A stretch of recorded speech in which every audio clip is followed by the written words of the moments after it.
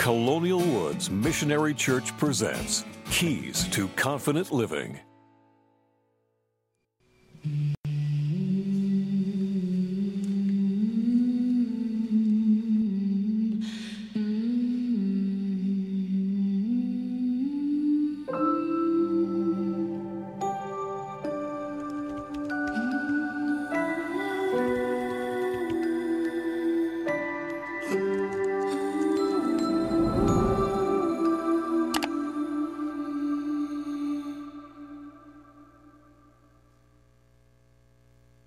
I want you to do me a favor. Look at somebody near you and say, you look especially good in 2021. Do that, would you? You look especially, I don't know what you looked like last year, but you look good this year. All right? I'm glad you're here. I'm excited to be with you this morning. If you have your Bibles, turn to Nehemiah chapter 1.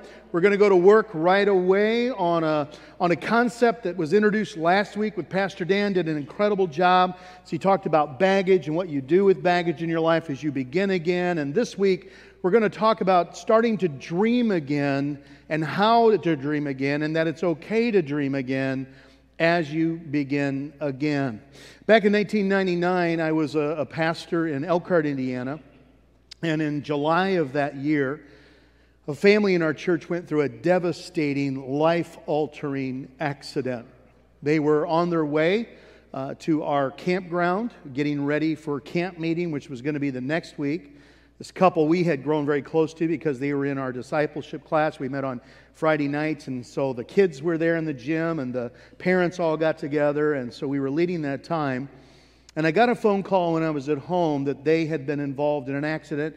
I didn't know how serious it was, just simply that I needed to get down. It was only a couple of miles from my house.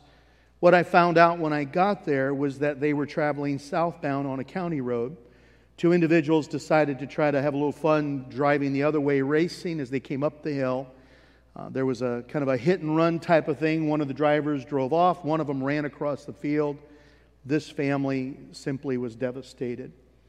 A lot of the firemen and first responders were parts of our church, and as I came up there, they came over to me and they said, Pastor Phil, hope is gone. Their littlest girl, 3 years old, had passed away. The entire family was devastated. They were air-vac'd, we later found out, to 3 different hospitals, 2 different states.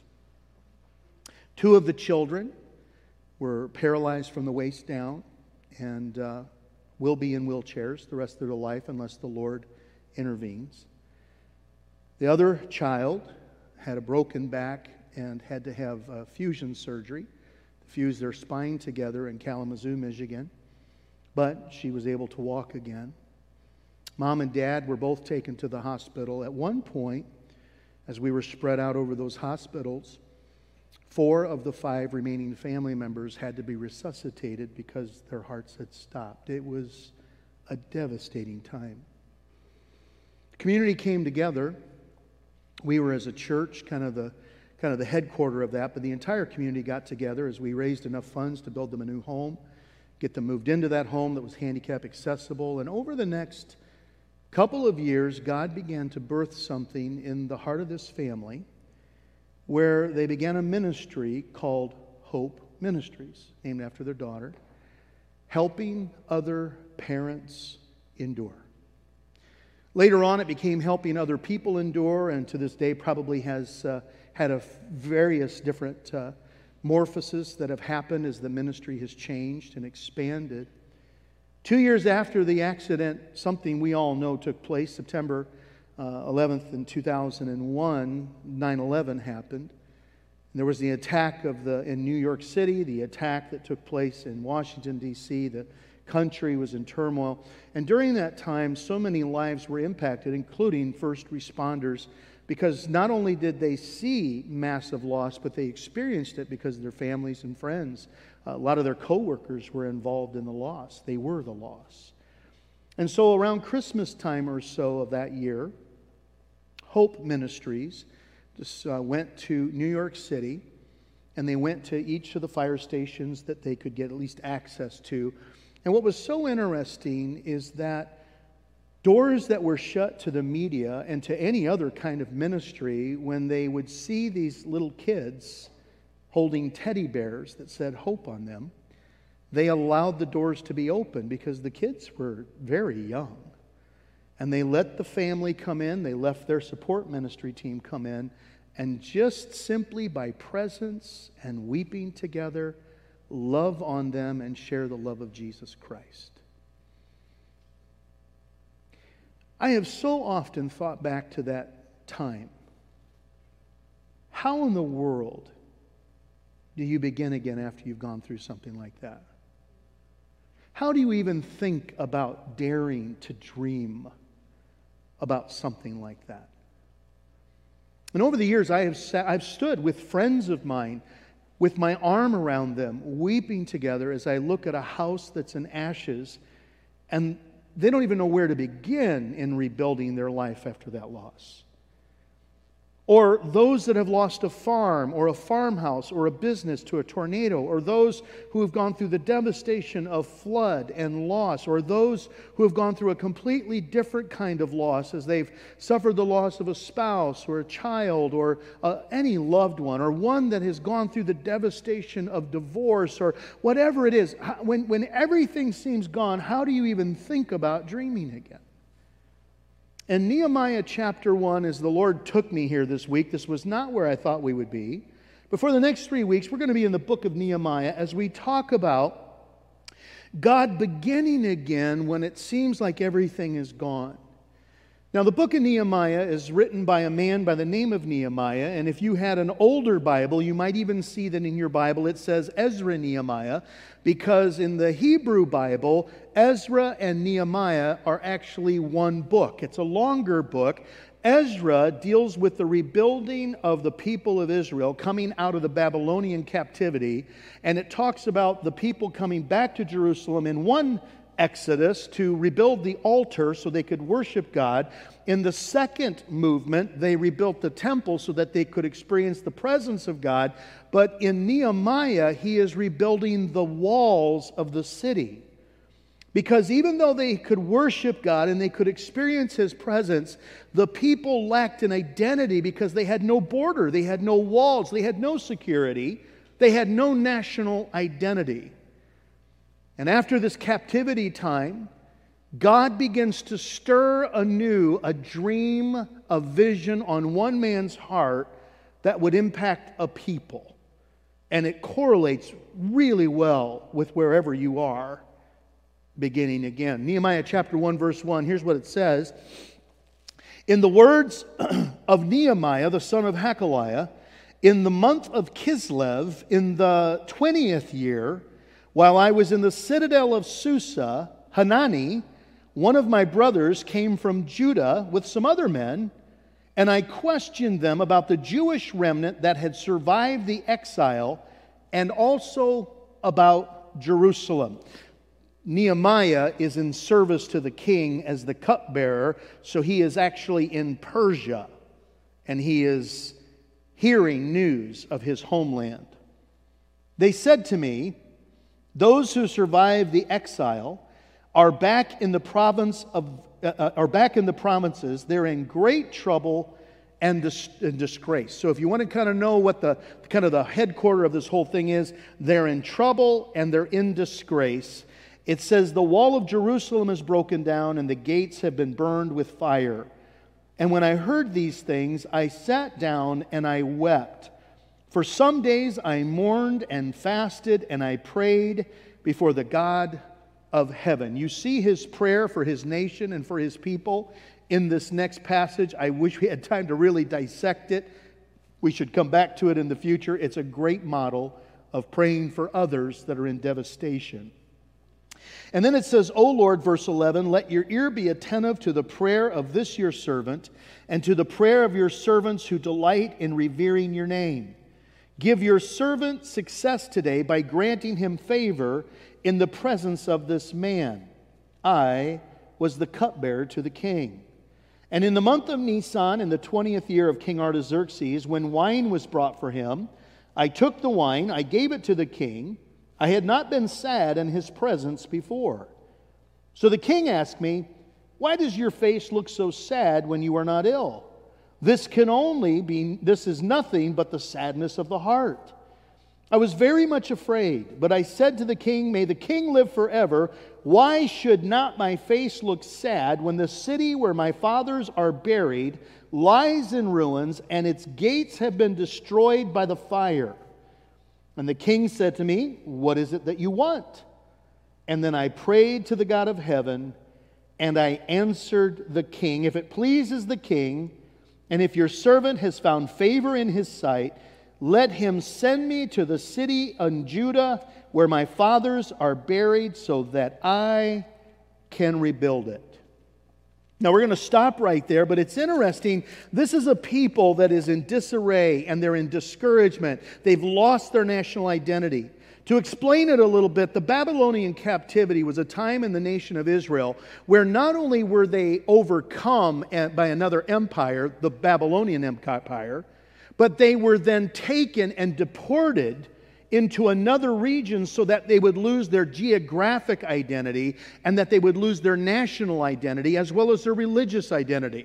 It would be like someone attacking the country of your origin, United States, Canada, Mexico, wherever that would be, and not just overcoming you, but then taking its people away and moving them to another country so that you kind of lose your identity. When you read the book of Daniel, Shadrach, Meshach, Abednego, they're all part of the Babylonian captivity. They are no longer in Jerusalem. They have been removed and they are now in Babylon. Babylonian Empire was then taken over by the Persian Empire, and the Persian kings began to allow the people of Israel, the Jews, to go back to their homeland. That's where we're at right now. And it's interesting, when you talk about dreaming again, when you start thinking about that, there are some things that kind of hold you back from even wanting to begin again. Sometimes we don't want to begin again because we're just tired. I mean, we've tried this before, we've done this before, and I'm just so tired. How many of you know that change takes a lot of energy? It is way better just living the status quo than doing anything that involves change. Change is hard. It is emotionally hard. It can be spiritually hard. Frankly, change can be hard even physically. It's hard to change things. A lot easier just to kind of, the stone in motion or an object in motion, just kind of continue. The inertia of just the same thing is much easier than seeing transformation and change take place. Sometimes we don't want to begin again because we think it's too late for us. We're too old. And it's amazing to me over the years as a pastor how young a person can be to think they're too old to see anything change. It began for me back in 1990 with a guy by the name of Fred. Fred was a very gifted florist. He was very gifted. He specialized in roses. He was renowned for his ability, and frankly, he was paid well for it. But he had shared with me that he was a great guy. I mean, he was an incredible guy. Always had a heart for kids. Always wanted to be an elementary school teacher. He's 44 years old. It's too late for me. I remember saying, well, Fred, what if you went back to school? He was only 2 years away from his degree. He had started that process before. I said, you could actually spend 20 years still doing what you want to do. It was too late for him. Until Christmas morning that year, he went to water the flowers, slipped on some ice, shattered his back, was unable to do that kind of work again. He could still garden, but he couldn't do it in the same capacity. So he began the retraining, and the last time I had contact with him had just taken his first elementary school class. I assume by now he's probably retired, doing what it is that he had felt he wanted to do. Mike was 29 years old, but he was too old. How many of you, does 29 not feel too old? I just got to tell you, it just seems just getting started. 29 years old. Man, I know for some of you that's ancient. Mike was 29 years old, actually had a really well-paying job that he hated. And I got to tell you, that's tough. When you got a job you hate, but it pays you really well, that's a tough move, right? Because you got the income security. And he also wanted to be a teacher. He was 4 years away. He had some classes, but really it was going to take him some time. And he said, I'm 29. It's too late for me. I remember saying, Mike, what are you talking about? You're 29. Take 6 years to get a 4-year education. Some of you know what that's like. Take 6 years to get your 4-year education, keep working the night shift. He happened to be a single man, and so it really had a little bit of flexibility. He already had a house. He had some security. I said, even if you're 35 years old before you get to it, you could have 30 years doing what you want to do. I said, forgive me, I was a young pastor at the time. I said, you know how many guys would kill for 30 years of doing what it is they really wanted to do? Then there's Wilburn, 19 years old, bought a service station, started a business, became a mechanic, and for 16 years, he ran that little mechanic station until God called him into the pastorate. For 16 years, he pastored local churches until God laid it on his heart and his wife Edie that they were to become missionaries. Moved to Africa for 16 years, no joke, 16 years. He was a missionary in Africa until he retired in his late 60s, at which time he became the 20-year executive director of World Missionary Press, which prints millions and millions and millions of pieces of scripture to send across the world until he retired in his mid to late 80s. Last time I saw him, he had just taken a visitation pastor's position outside of Columbia City, Indiana. 80-some years old and way younger than 29-year-old. It's too late for me. Hey, what if it's only 5 years? What if it's only 2 years? None of us really know, do we? Wouldn't it be something about doing what you want to do? And I'm not talking career. I'm talking about relationship with God. I'm talking about walk or ministry or purpose. Which leads me to number 3. It's just constant. It's only going to happen again. I can kind of personally identify with this one, is you've lost a lot of weight, you've gained a lot of weight, you've lost a lot of weight, you've gained a lot of weight.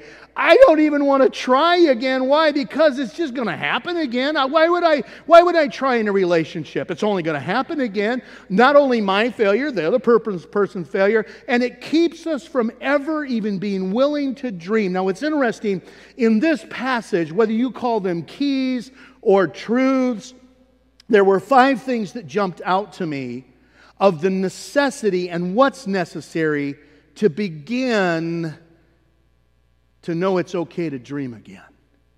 And the first one is to simply be obedient to the holy discontent of God. And I'm going to say it that way. There is a holy discontentment. Say that with me, would you? Holy discontentment. I know that is contrary in many minds to Scripture, because Paul says that I've learned what it is to be content in all and every circumstance.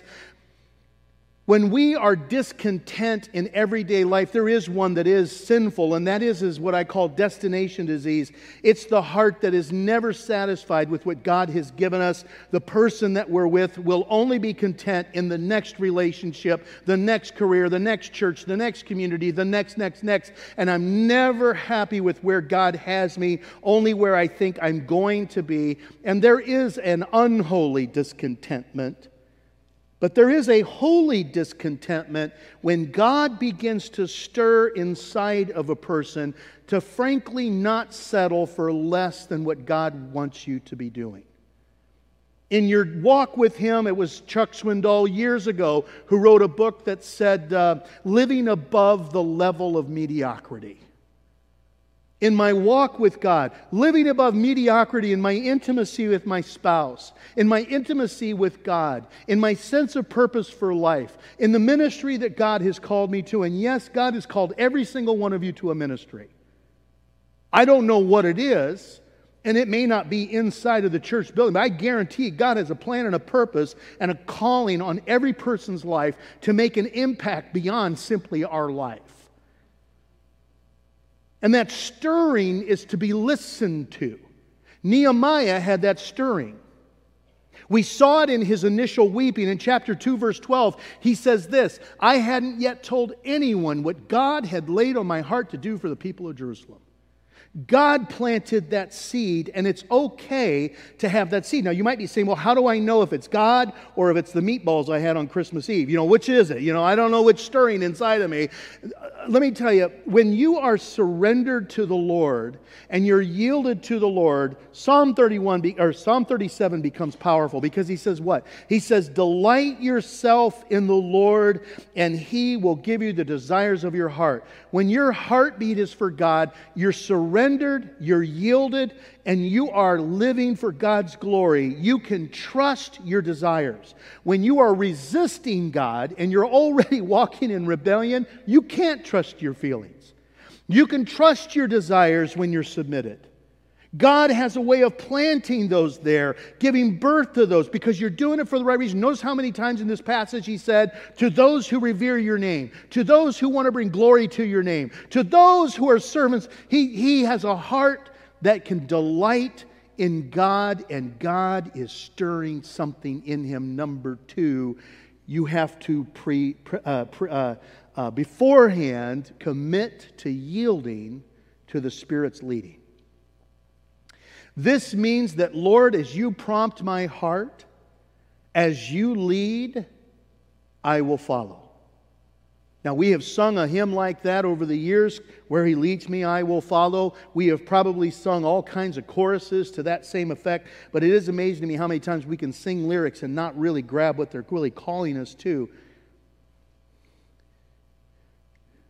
Living with a yes on my heart means I am predetermining that as God leads me, I'm going to say yes without preconditions.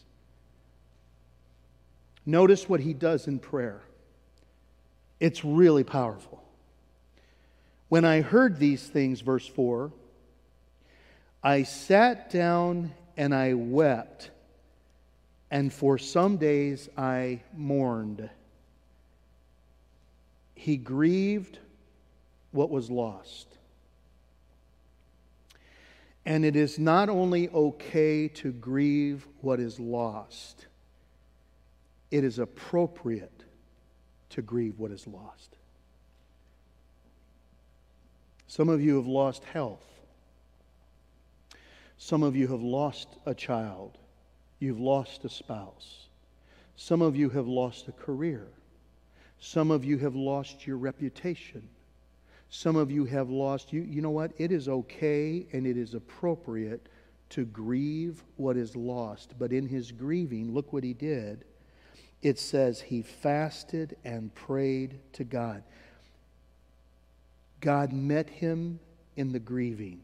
He sought God in the grieving. It was a heart that was simply saying, Lord, I'm yielding to you. Number 3. Wisely develop a plan. Now, you didn't see it yet, but by the time he made his request, he actually had a plan in place. Look what it says, verse 6 through 9. And when I say develop a plan, develop a God-honoring plan.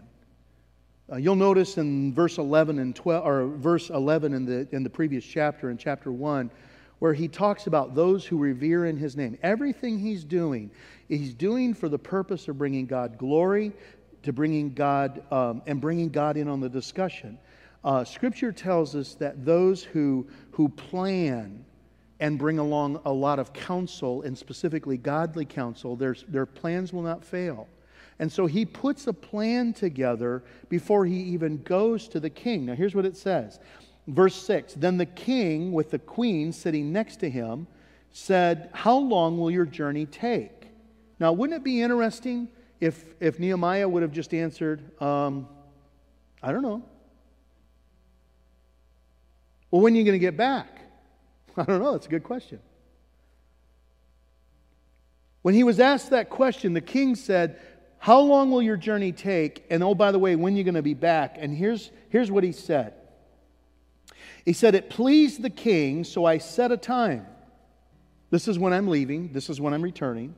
I also said to him, if it pleases the king, may I have a letter to the governors of Trans-Euphrates, so that they will provide me safe conduct until I arrive in Judah. And, oh, by the way, can I also have a letter to Asaph, keeper of the king's forest, so that he'll give me timber to make the beams for the gates of the citadel by the temple, and for the city wall, and for the residence that I will occupy. Now, understand, this is about a 3 to 4 mile wall that is 2 feet deep. And he says, okay, I'm glad you asked that because I have a list of things that I'm going to need.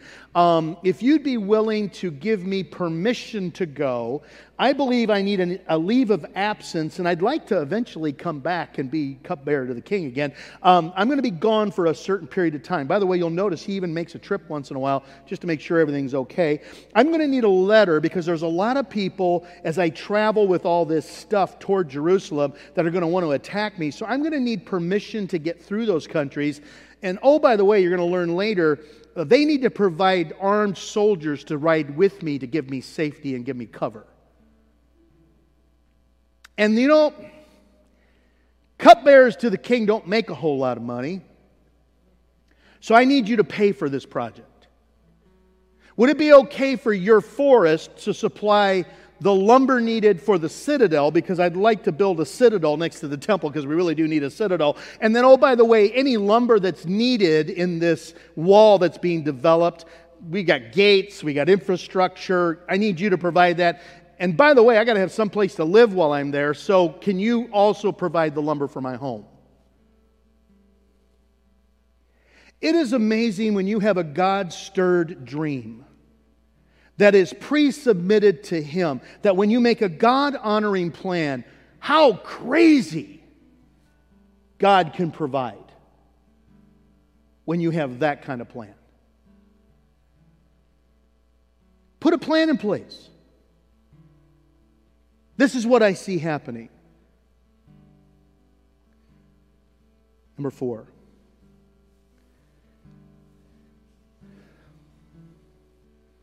You've got to be courageous enough to ask. I was afraid, he said. But I prayed to the God of heaven and I made my request. And you know what? If you have a person who is a non-believer that you need to either do some conflict resolution with or you need to ask favor of, can I just tell you, I would rather have the favor of God than all the giftedness in the world. I would rather have the favor of God than being lucky. The favor of God is a powerful move where God moves on our behalf, even to those that may not be people of faith, to simply change their mind when we come before them. I prayed to the God of heaven. I made my request. And sometimes we are afraid to dream, and sometimes we're afraid to even ask. God, could I even hope? Could I even dare to dream that you would give a new future and a new plan or a new purpose? Or could I ever dare to pray for a godly man or a godly woman? Could I ever dare to pray that you give me hope and a purpose again? Could I ever dare? It takes courage to ask. This year, in my own personal journey, I am walking through a book that I first took our leadership through, and then later in 2018, I encouraged the church to walk through. It's called Draw the Circle. And it's a 40-day Draw the Circle prayer journey. And really what God has laid on my heart is that in 2020, so many became convinced that just simply enduring was enough. Just making it.